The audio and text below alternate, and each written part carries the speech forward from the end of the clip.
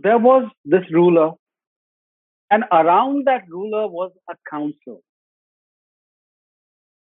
Within the council, you had ministers. Now, here is an interesting thing that he speaks about, and we must take that into consideration. He says that the council, as well as the council of ministers, had representation from all the four Varnas.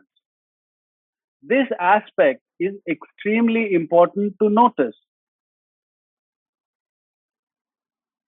Why it is important to notice? Because the dominant narrative is that the Brahmins and the Kshatriyas, they were involved in governance and everybody else was denied a voice. But this is not what the reality is. There was participation from all the four Varnas, and all the four Varnas were represented in the Council of Ministers.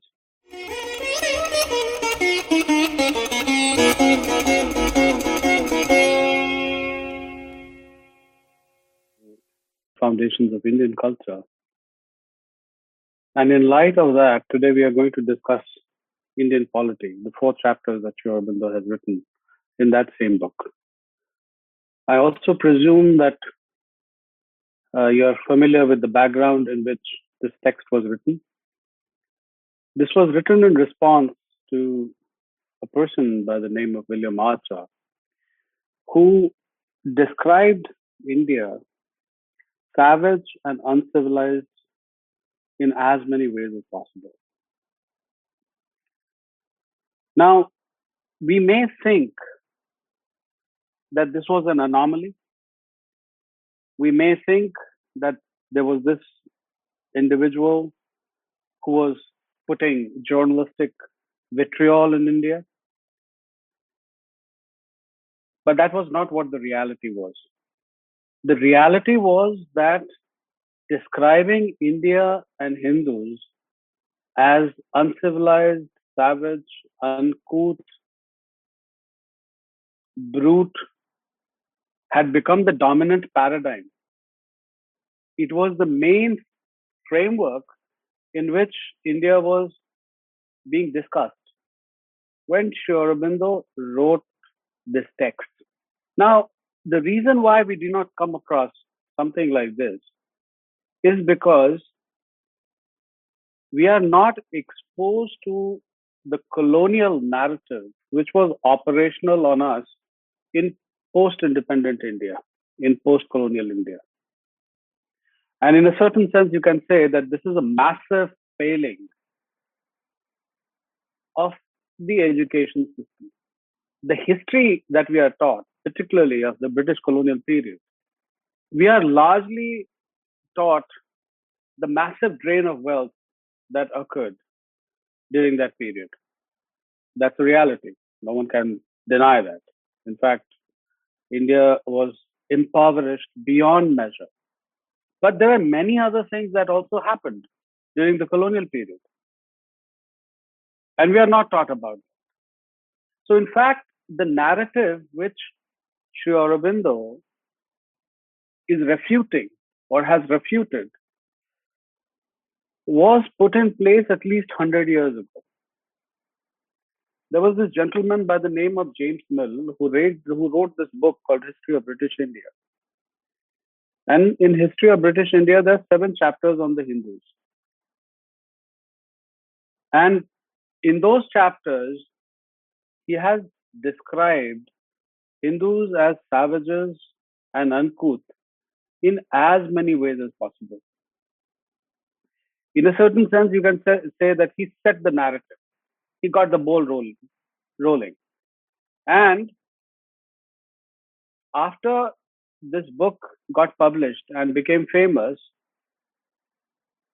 East India Company employed James Mill. And within a span of, say, about 11 years, James Mill became the CEO of East India Company. He was the chief sitting at India House in London. So this narrative which he had produced began to get a massive political backing. And gradually, what happened was that this narrative became part of the educational system of Britain first. And when universities began to get established in India, this narrative became part of the Indian educational system. And in a certain sense, you can say that this narrative hasn't really fizzled out even today. It is operational. It is not that explicit. It is not as explicit as it was described by James Mill. But the Hindu culture, Hindu ways, Hindu civilization, Hindu polity, they are still being described as hierarchical and oppressive in a manner very similar to how it was put in place by James Mill. This is still going on. So, particularly from this perspective and the history that we have, Sri Aurobindo's Foundations of Indian Culture is as relevant today as it was when Sri Aurobindo had initially written it. So people who are interested in Renaissance in India, that it becomes important that we read and reread this text and really understand the nuances that he is speaking about.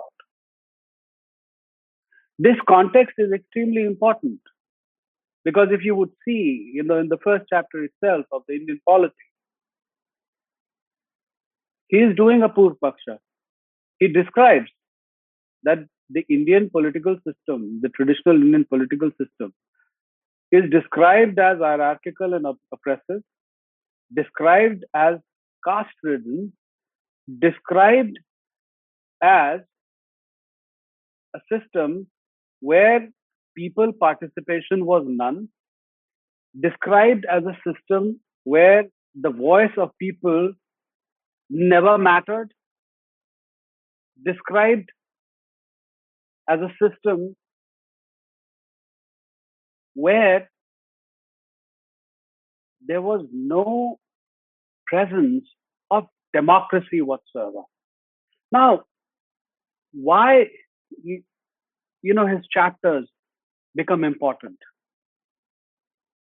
I would say that 99.9% educated people in India today would say that democracy is an implant of the Western world on the Indian soil. This is the power of the narrative. And this is what the belief is at this point in time. How did this belief actually get established? It is because of the narrative. And that's why, the refutation of this narrative becomes incredibly important. And therefore, it becomes important to understand how Indian polity evolved over a period of time. Now, there are some isolated facts that I'm putting in front of you. And then we will stitch them together. Amongst the post-colonial countries, you'll be surprised. India is the only country which has had an almost seamless run with democracy. If you take out that brief period when Indira Gandhi introduced emergency in India, India has been a democratic nation since independence. Amongst the post-colonial nations, India is an exception. Second isolated fact. You must have read in your history books that Akbar established two houses, if you will, Diwane Khas and Diwane Aam. Let these facts remain. Through the Panchayati Raj, there is vibrant democracy present in India even today. How do these facts basically get accounted for in the writings of Sri Aurobindo? If you would go through the chapters, Sri Aurobindo says that the evolution of Indian polity underwent a few stages. The first stage, of course, was when the society was at a rudimentary level. Small settlements, people scattered in small settlements, migrating from one place to another. In Vedic India, this collectivity is called Visha. He says that initially matters concerning governance and social relevance were decided in collectivity in various sabhas that you actually have. The concept of monarchy was not there. Society grew, and then it was realized that there needs to be a leader or a ruler who needs to oversee the people. This individual was democratically elected. Now, when I'm talking about democracy, we need to understand that Sri Aurobindo is speaking about an Indian brand of democracy. He's not talking about the Western brand, which is prevalent at this point in time. So, this nuance or this description is very, very important. Or rather, you can say that this caveat is very important. So, there has been an Indian brand of democracy, and that is the kind of democracy that we are trying to understand in this brief meeting that we are having. This became hereditary over a period of time. Now, with the growth in society, the four Varnas also came into existence. Four classes of people. In the earlier stages, all these four Varnas were participating in the governance under the leadership of the ruler. There's a third stage, that he describes. The stage of the consolidation of monarchy. And he says that this happened after the invasion of Alexander, when it was realized that it is important to have one consolidated state. And Kautilya made a massive contribution towards this. However, he also says that before the monarchical system came into existence, there was this conflict which was occurring within the society with respect to republican forms of governance versus the monarchical form of governance. And these republican forms of governance are described quite nicely in Buddhist literature. Why it is described in Buddhist literature? Buddha himself came from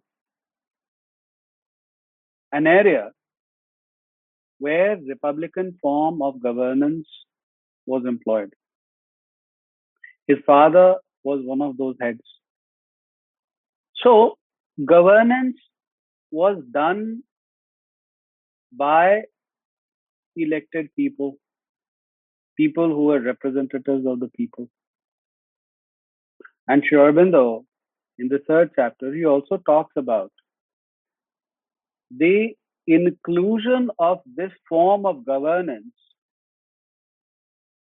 when he formed Sangha later, when he put together the monastic form of governance, when he put together Sangha, then matters were deliberated upon and they were put to vote. Sri Aurobindo describes this. Now, when you come to the monarchical form of governance, which became a reality for most part of India, or for most part of Hindu India, for at least 17, 1800 years, depending upon the region that we are speaking about. This system was not as it was described by quote unquote the British historians. It is a very different system of governance. Sri Aurobindo says that at the apex was the king or the ruler. In fact, he also has made this point that there were women folk in governance as well. And we know from our history that there have been many queens who have ruled. So there certainly was space in Indian polity for women rulers. So instead of king, I think we should use the term ruler.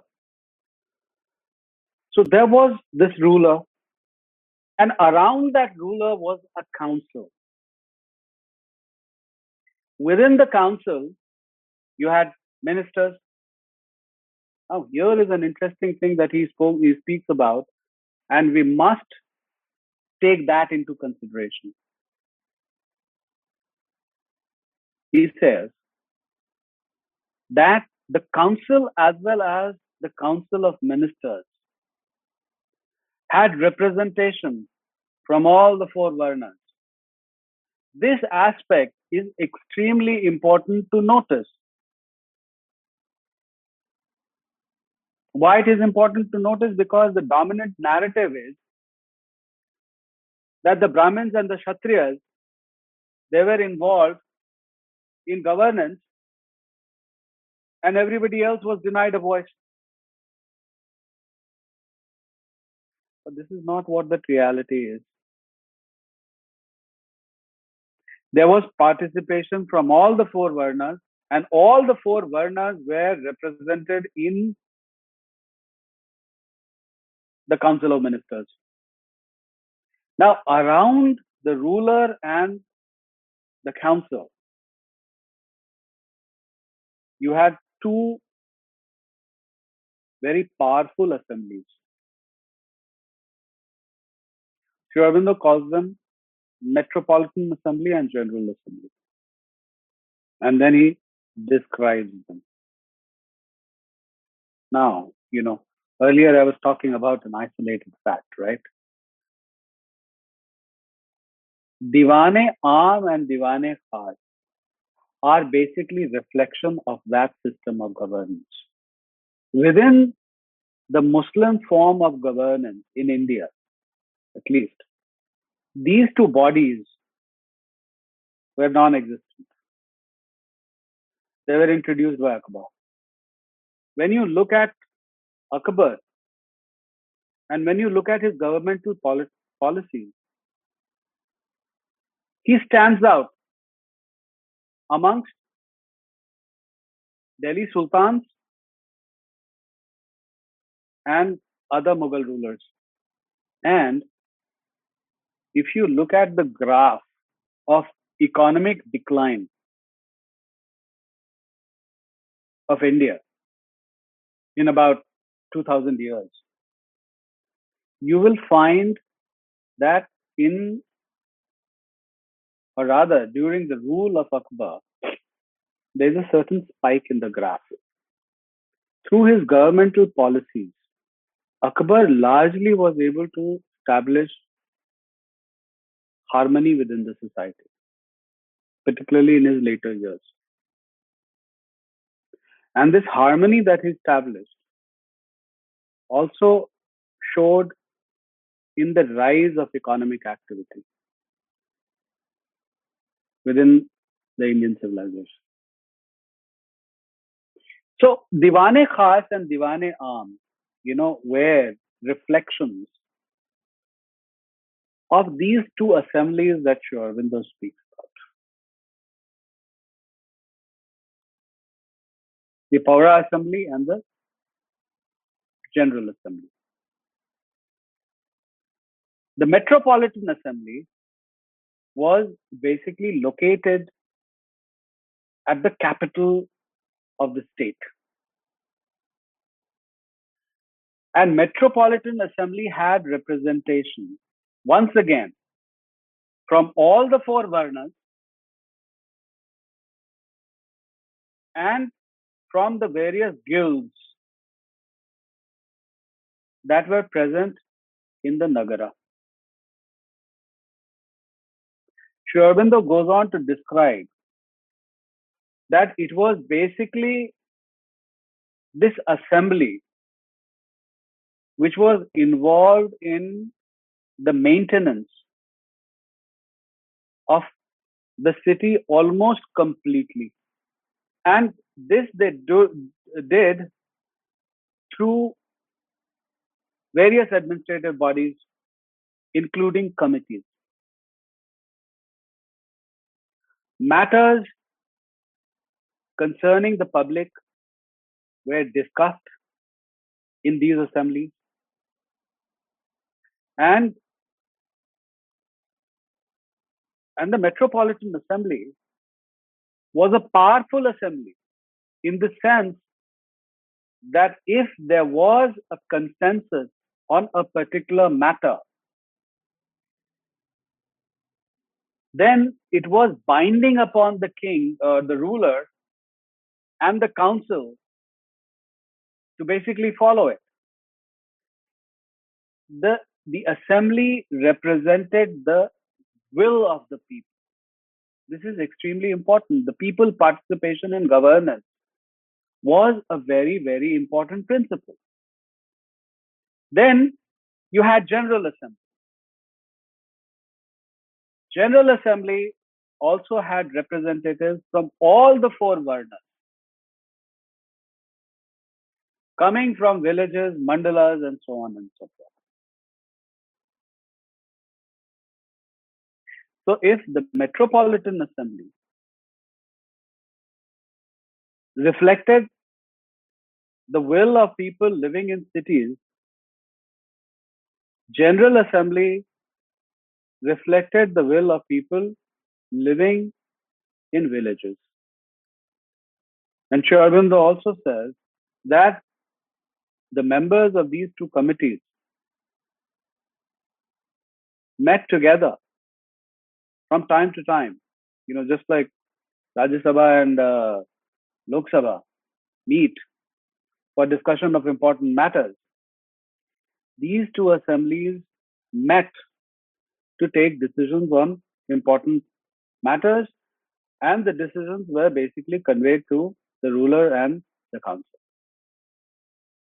Arthashastra is very candid in stating this. In the happiness of the people lies the happiness of the king. And it also says that the king or the ruler has to be self-denying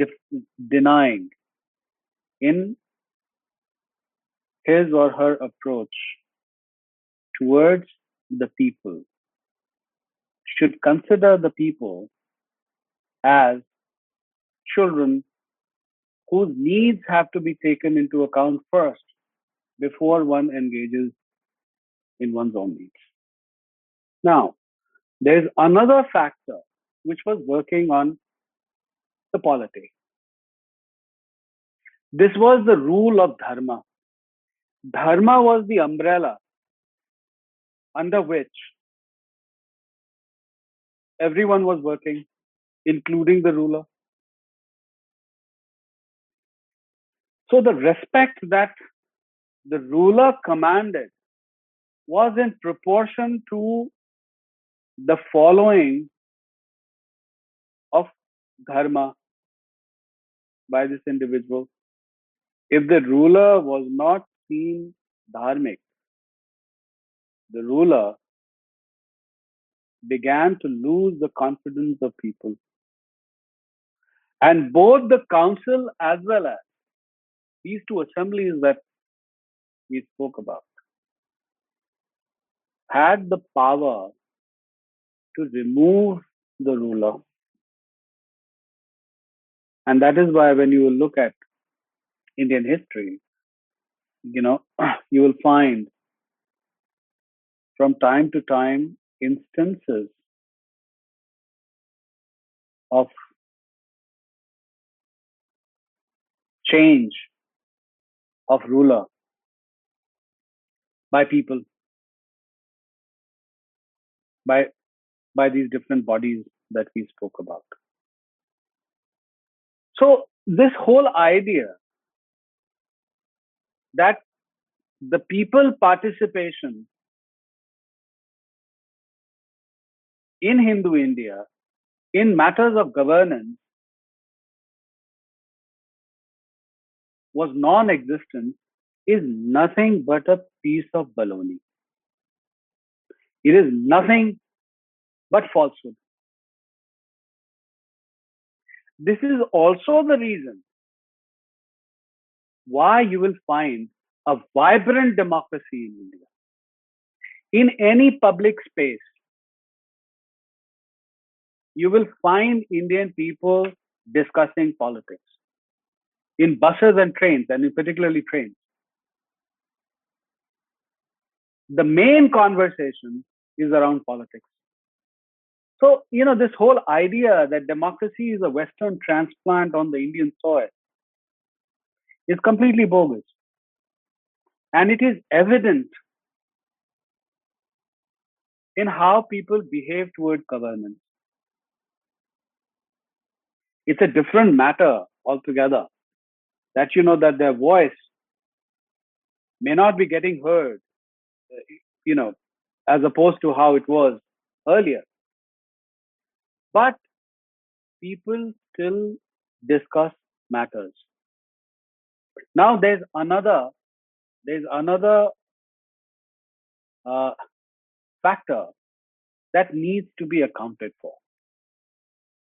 In post-independent India, there were efforts made to make the Indian people not vote along jati lines. It has not succeeded so far. What is the reason? Jati and Varna based voting for sending representatives to different bodies of governance has been happening in India since antiquity. It's not a question, whether it is good or bad. I'm not talking about that, What I'm saying is that it is basically because of this ancient practice that the practice of sending representatives to different governance bodies in current India based on quote unquote caste lines hasn't really disappeared. What is the difference between Western brand of democracy and Indian brand of democracy? Western brand of democracy talks about individual self-determination. The Indian brand of democracy spoke about communal self-determination. Self-determination was important. Self-determination is always important in the midst of any collectivity, including family. In my understanding, a good parent is one who is able to identify the unique traits of his or her child and supports the process of growth of that child along those lines. Instead of imposing on the child what the parent believes is right. This also, interestingly, is the foundation of the Varna system. People are constituted differently. People have different aspirations, different uh, desires for participating in the human collectivity. That inner aspiration through the vocation of the individual has to be honored. That was the basis of the Varna system. I'm pretty much sure. The ideas of Sabhav and Swadharma have already been spoken about, so I would not go into those details. But this whole idea, that there is this oppressive hierarchical system which is not taking into account people participation or the voice of people is something which was completely alien to the Hindu civilization. Now, before I open the floor for questions, I want to go into just a bit of details of how this representation came about. This individual, James Mill, who wrote History of British India, never came to India. He had no personal experience of India. He basically wrote the history sitting in his closet in London. That's what he did. And he was also an individual who has played an instrumental role in the transformation of the British society. You will be surprised if you will read the history of 19th century England, that there was literally no people participation in governance. Almost none whatsoever. What was the form of governance that they had? They, of course, had monarchy. They had these two houses, House of Lords and House of Commons, which interestingly was established in England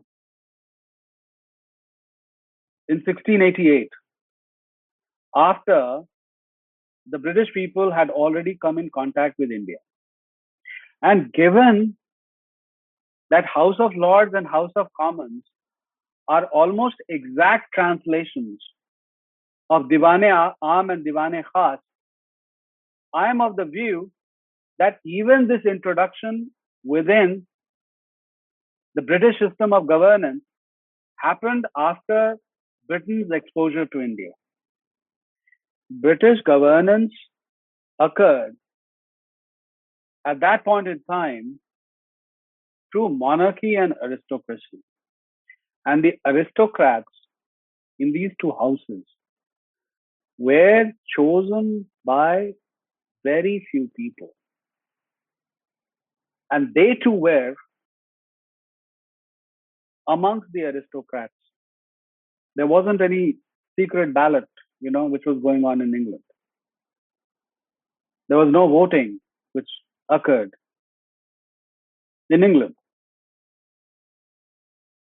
So, in a certain sense, you can say that Britain at that point in time was actually engaging in a very hierarchical and oppressive form of governance. And James Mill speaks about that in great detail. All those writings that he did for England are actually here in this book, Political Writings by James Mill. So you get a good sense of what was occurring in England at that point in time. So, in the light of his British experience, with respect to governance, imagined governance in India, whatever was imagined by him became the dominant narrative. And this dominant narrative, because it has become part of our own educational system, we have internalized. And this narrative, incidentally, is still going on. Pick up any NCERT book, 6th grade onwards. In explicit and implicit ways, if you will come across the Hindu form of governance or Hindu Rajas and Ranis, you will always find them described as hierarchical and oppressive. That the ruler was the representative of Dharma, ruling in light of the will of people or in consonance with the will of people is something which is non-existent in the narrative even today. Therefore, whenever democracy is spoken about, people begin looking at the West and they forget what the reality or what the actual reality was within the Hindu context, within the Indian context. I understand that reading Sri Aurobindo is not very easy. It can be a bit of a task. But if you will go through these chapters gradually and slowly, if you would read the lines and if you would read in between the lines, you will find that you get a very different kind of reality of Indian governance, which actually agrees with the historical records that we have.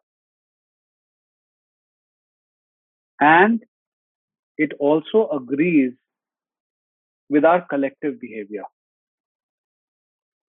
in terms of people's voice and people's participation. And moving forward, I personally think that these writings will become very, very important in India's Renaissance. There's a certain churning which is happening in India at this point in time. People have started questioning the narrative, the construction of the narrative, the context in which certain narratives were created, the impact of those narratives. There are simmering voices here and there. But after a certain point in time, these voices are going to become a chorus. And once the chorus happens, the shift will take place. It has to happen. In Renaissance in India, what is Sri Aurobindo saying? He's saying that we need to recover things of the past and then use them in understanding and shaping the present. I'm not saying this verbatim, but this is basically what he's saying in one of the chapters in Renaissance in India. Recover the spiritual knowledge. Let it flow in philosophies, sciences, art, craft, architecture, and so on and so forth. And interpret the current problems, the current social problems in that light. The words of Yogi never go waste. I believe in this. They won't go waste. This is a collective yagya which is happening, and I feel that people who are participating in this yajna need to do their own homework. And particularly the younger people who are here should think about becoming part of academia and writing on these matters. The education in India at this point in time, particularly in social sciences, is absolutely dismal with respect to the subject matter that we engage in and teach. It's all coming from the West, including the Western representation of ancient India. This is not going to change until unless people participate in changing that discourse. So I'm specifically saying this to the younger people that there is need to change the narrative. And this narrative will not get changed politically. This is not going to happen. What has to be changed through scholarly means can only be changed through scholarly means, not through politics.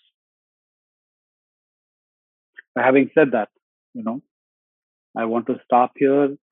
My idea was to basically give you a sense of, these chapters that Sri Aurobindo has written on Indian polity.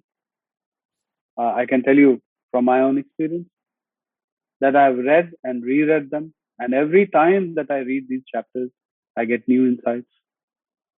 So continue to engage with them. And whatever comes out from these readings or from this endeavor, try to basically use that in your social context. Now, I said something to the students.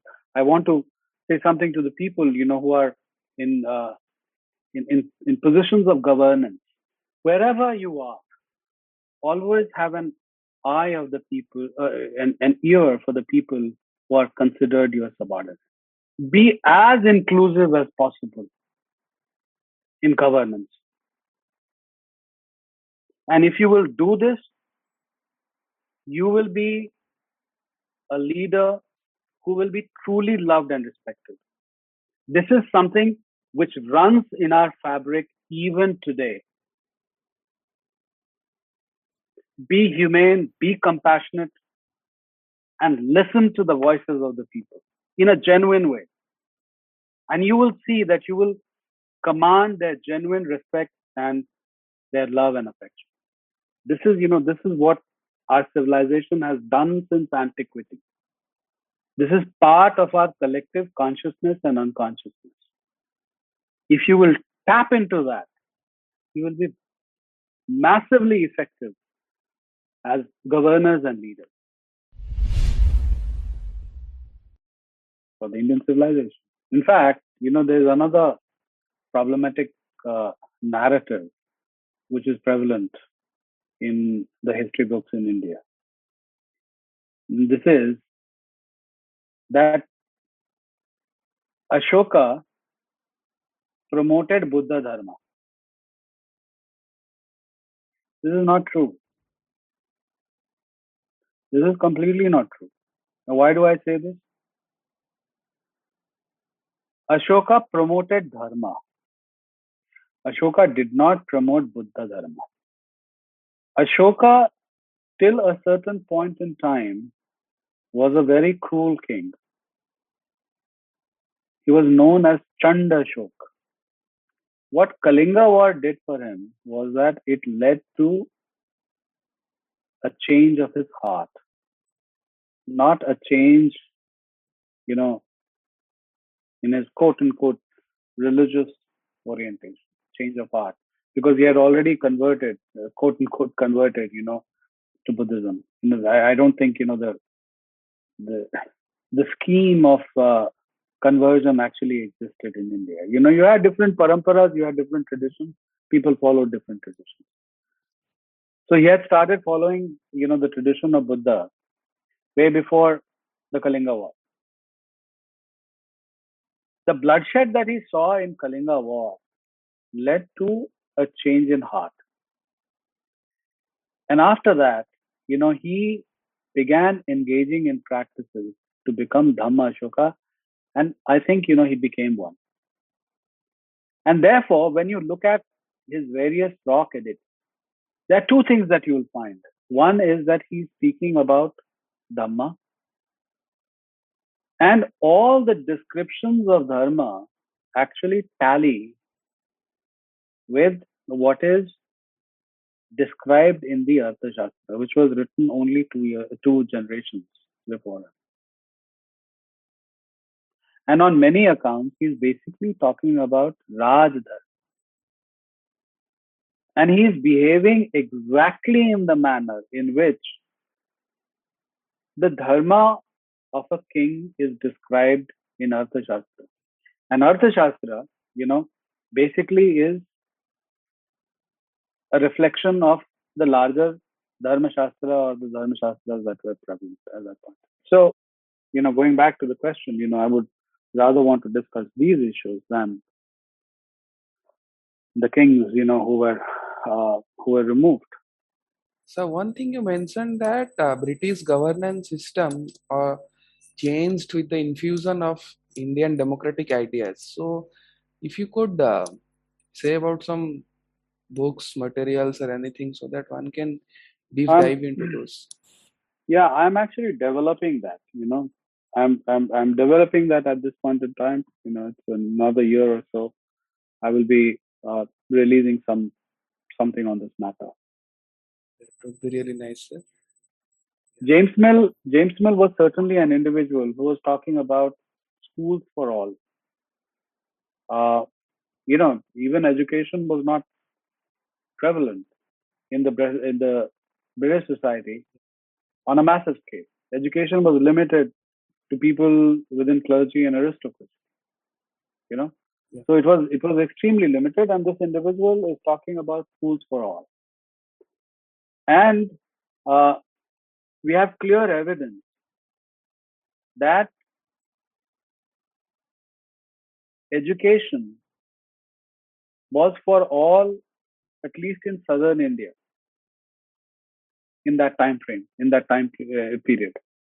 There was nearly 100% literacy in Madras Presidency, which was surveyed between 1822 and 1825.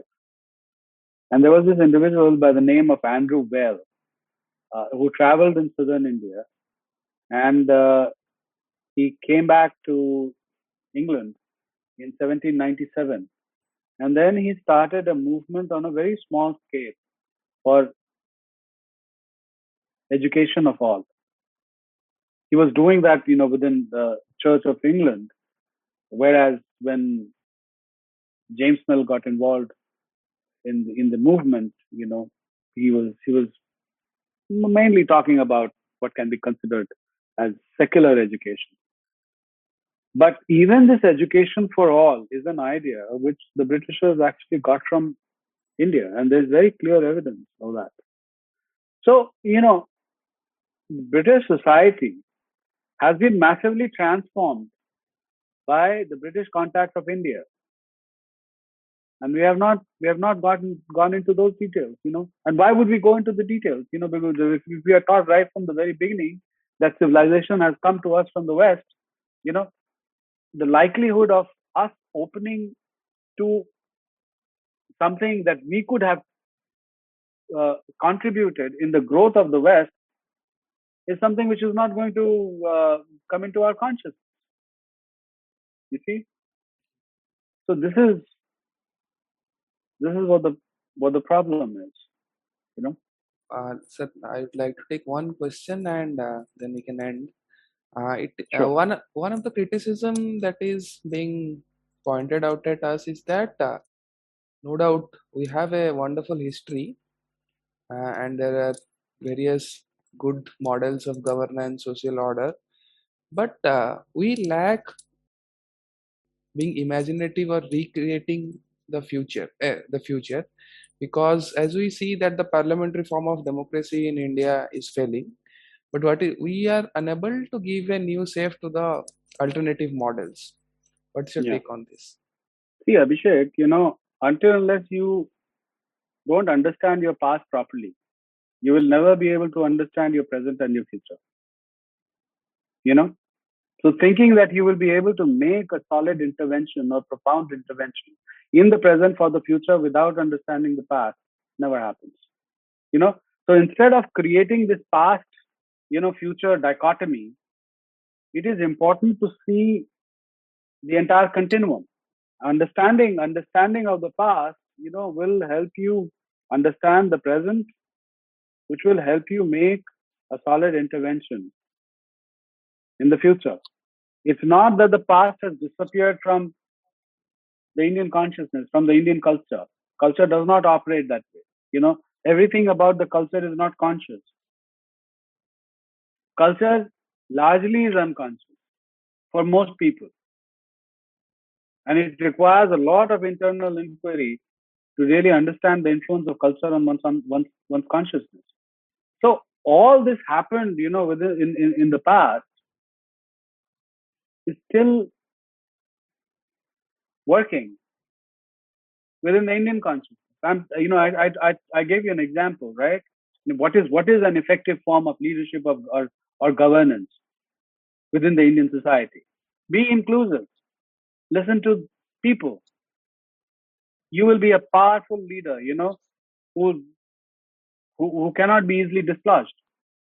But what is the form of governance, which most Indians follow at this point in time? A form of governance which has been imposed on us by the Britishers. Most educated Indians, particularly in matters of governance, consciously or consciously are hierarchical and oppressive. Indians love yes men. They love them. I'm telling you. And this is our greatest failing. We don't, most educated Indians at this point in time, they do not believe in deliberation of matters and taking decisions within a collectivity. You'll rarely come across people, who will say, okay, here is a matter, let's table it for discussion, and and whatever emerges from this discussion is what is going to is going to get implemented. This whole idea of the boss culture, that works in the colonial framework, in the corporate world, does not work, if civilization wants to take the lead. The Western form of governance usually, is not very hierarchical and oppressive, interestingly. So what the colonial experience has done is that it has disconnected us from our past, right? And the West has taken things from India and reformed itself. So there's, in decolonizing or decoloniality that you're talking about, I am seeing a very problematic trend. I do not know if this trend will get arrested or not. There's a very strict dichotomy which is getting created of India and the West. India and West are not separate entities. The West has been influenced by India, and India and the West has influenced India. There's a reciprocal relationship.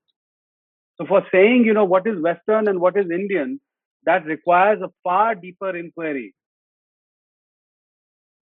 than what people are saying at this point in time. It is, it's good to rile up people, by saying, okay, here is the Western model, which we are, which we are imposing on the Indian society. Yes, there's truth to that. I'm not denying it, but in terms of exchange, there's a far deeper reality than this very simplistic dichotomy, which is getting created in the name of decoloniality or decolonization. Maybe it's the past part of the process, but if it goes too far, it will be problematic. Like, let's say, for instance, when people say, when they talk about secularism or the separation of state and religion, and they attribute it, continually, to West. specifically. Yes, within a particular social context, this emerged, and this has helped West nicely. But India has had its own form of separation of state and quote unquote religion. Why do I say this? The evidence is there in Arthashastra. There was strict injunction on the ruler not to be imposing his tradition. By that I mean the religious tradition, culture, language on the ruled, on the governed. And that is why, I say that Ashoka was not imposing Buddhism on the people. That's not what he was doing. If he would have done that, he would have gone in opposition to the Arthashastra and Dharmashastras. And if he would have done that, instead of becoming Dhammashok, he would have remained a Chandashok. So what I'm saying is that, as we engage in decolonization, decoloniality, whatever we may say at this point in time, there requires, a deeper knowledge of what is Indian and what is Western, and how this interchange has shaped and reshaped the West. It is it will take some time, for people to develop this. And that is why, my understanding is that we need to shake off this intellectual laziness, this intellectual tamas, which has actually befallen us. We will need to create scholars in the true sense, how it was, in the ancient times. I'm not talking about Brahman as a jati. I'm talking about Brahman in terms of one's guna.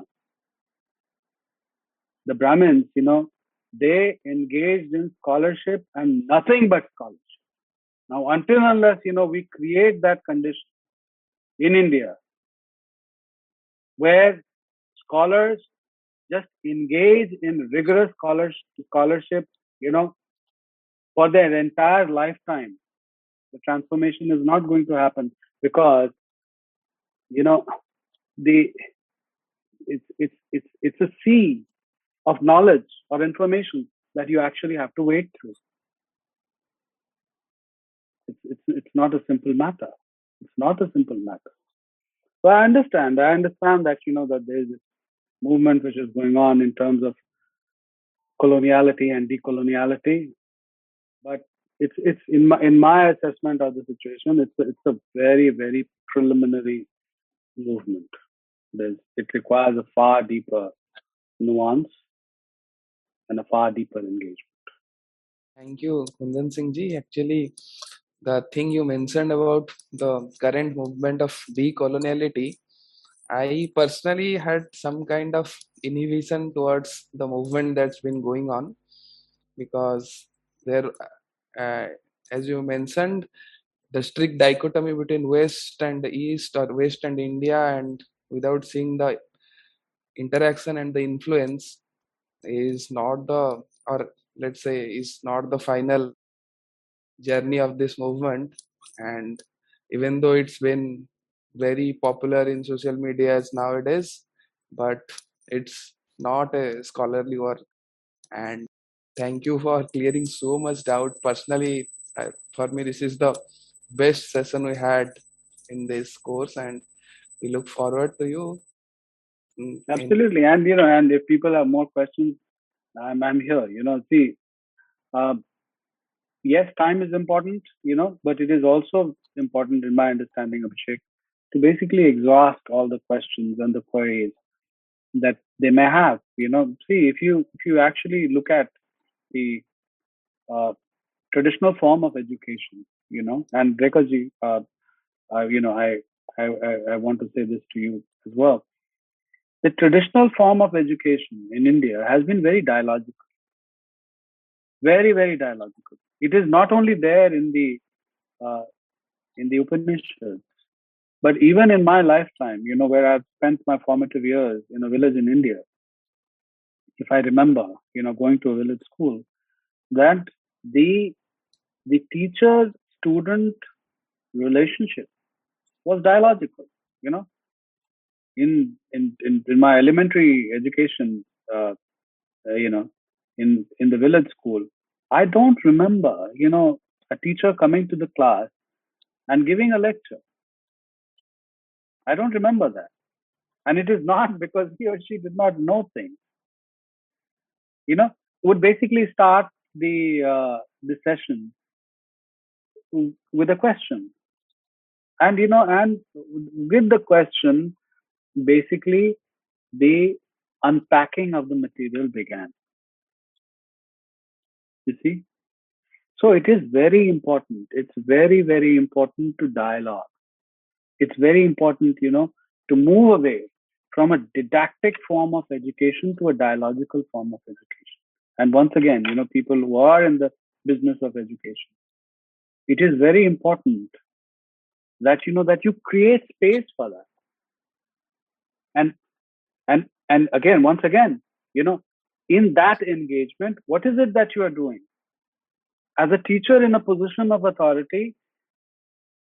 You are in contact with the inner reality, with the subjective reality of your student. You're listening to the student very, very keenly.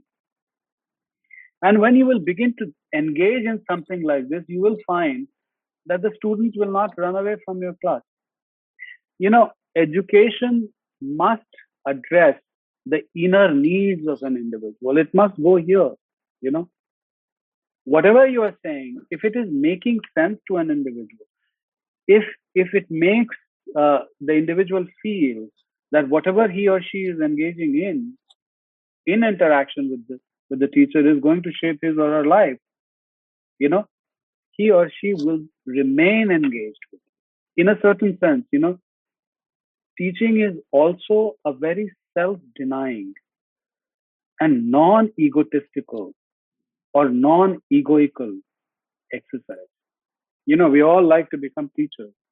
You know, it's something which requires tremendous amount of humility and engagement, and that is why in Vivek Churamani, one of the characteristics of a teacher is that he or she should be compassion incarnate, love incarnate. So yeah, so having said that, I would say that let's exhaust the questions. We have time, and we should have time. We should make time for dialogue. That's what I would say. I'm here, and unless you feel that you need to close the session. I had a small doubt on the part that you told that the voting pattern is slightly based on the caste system and it can be attributed to the past behavior of representation of varnas to the different bodies. So, how much can we attribute to it? Because that system was discontinued for a long time and for the most part of the India. So, whether it is just a social thing or can we really attribute that to that particular past behavior? That's a very good question. You pronounce your name as Vagish? Yeah. Vagish, okay. So, Vagish, as I was telling you, that most things about culture, are actually unconscious. They are not conscious. It is not at the manifest level that things are happening. Things are subterranean. So there are a lot of things, which you will experience, um, within the Indian culture, of which you have not studied or read.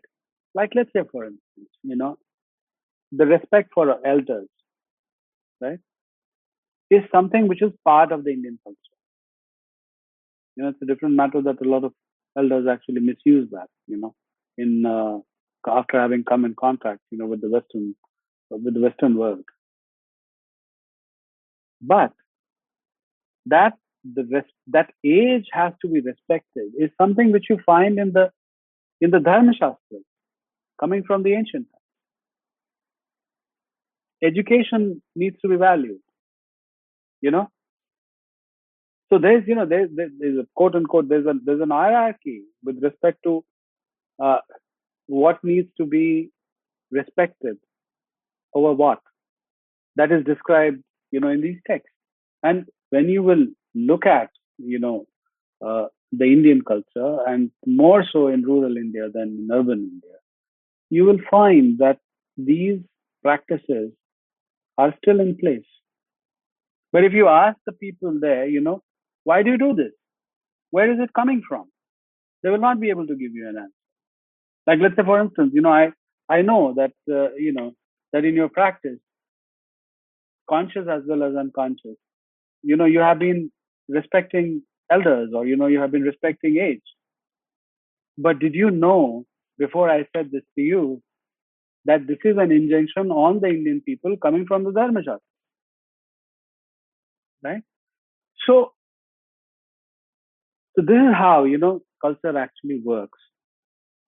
So if we can actually extrapolate this example that I gave you, you will see that many of the practices of the past, you know, are continuing in India even today. Does that address your question? And I had another doubt.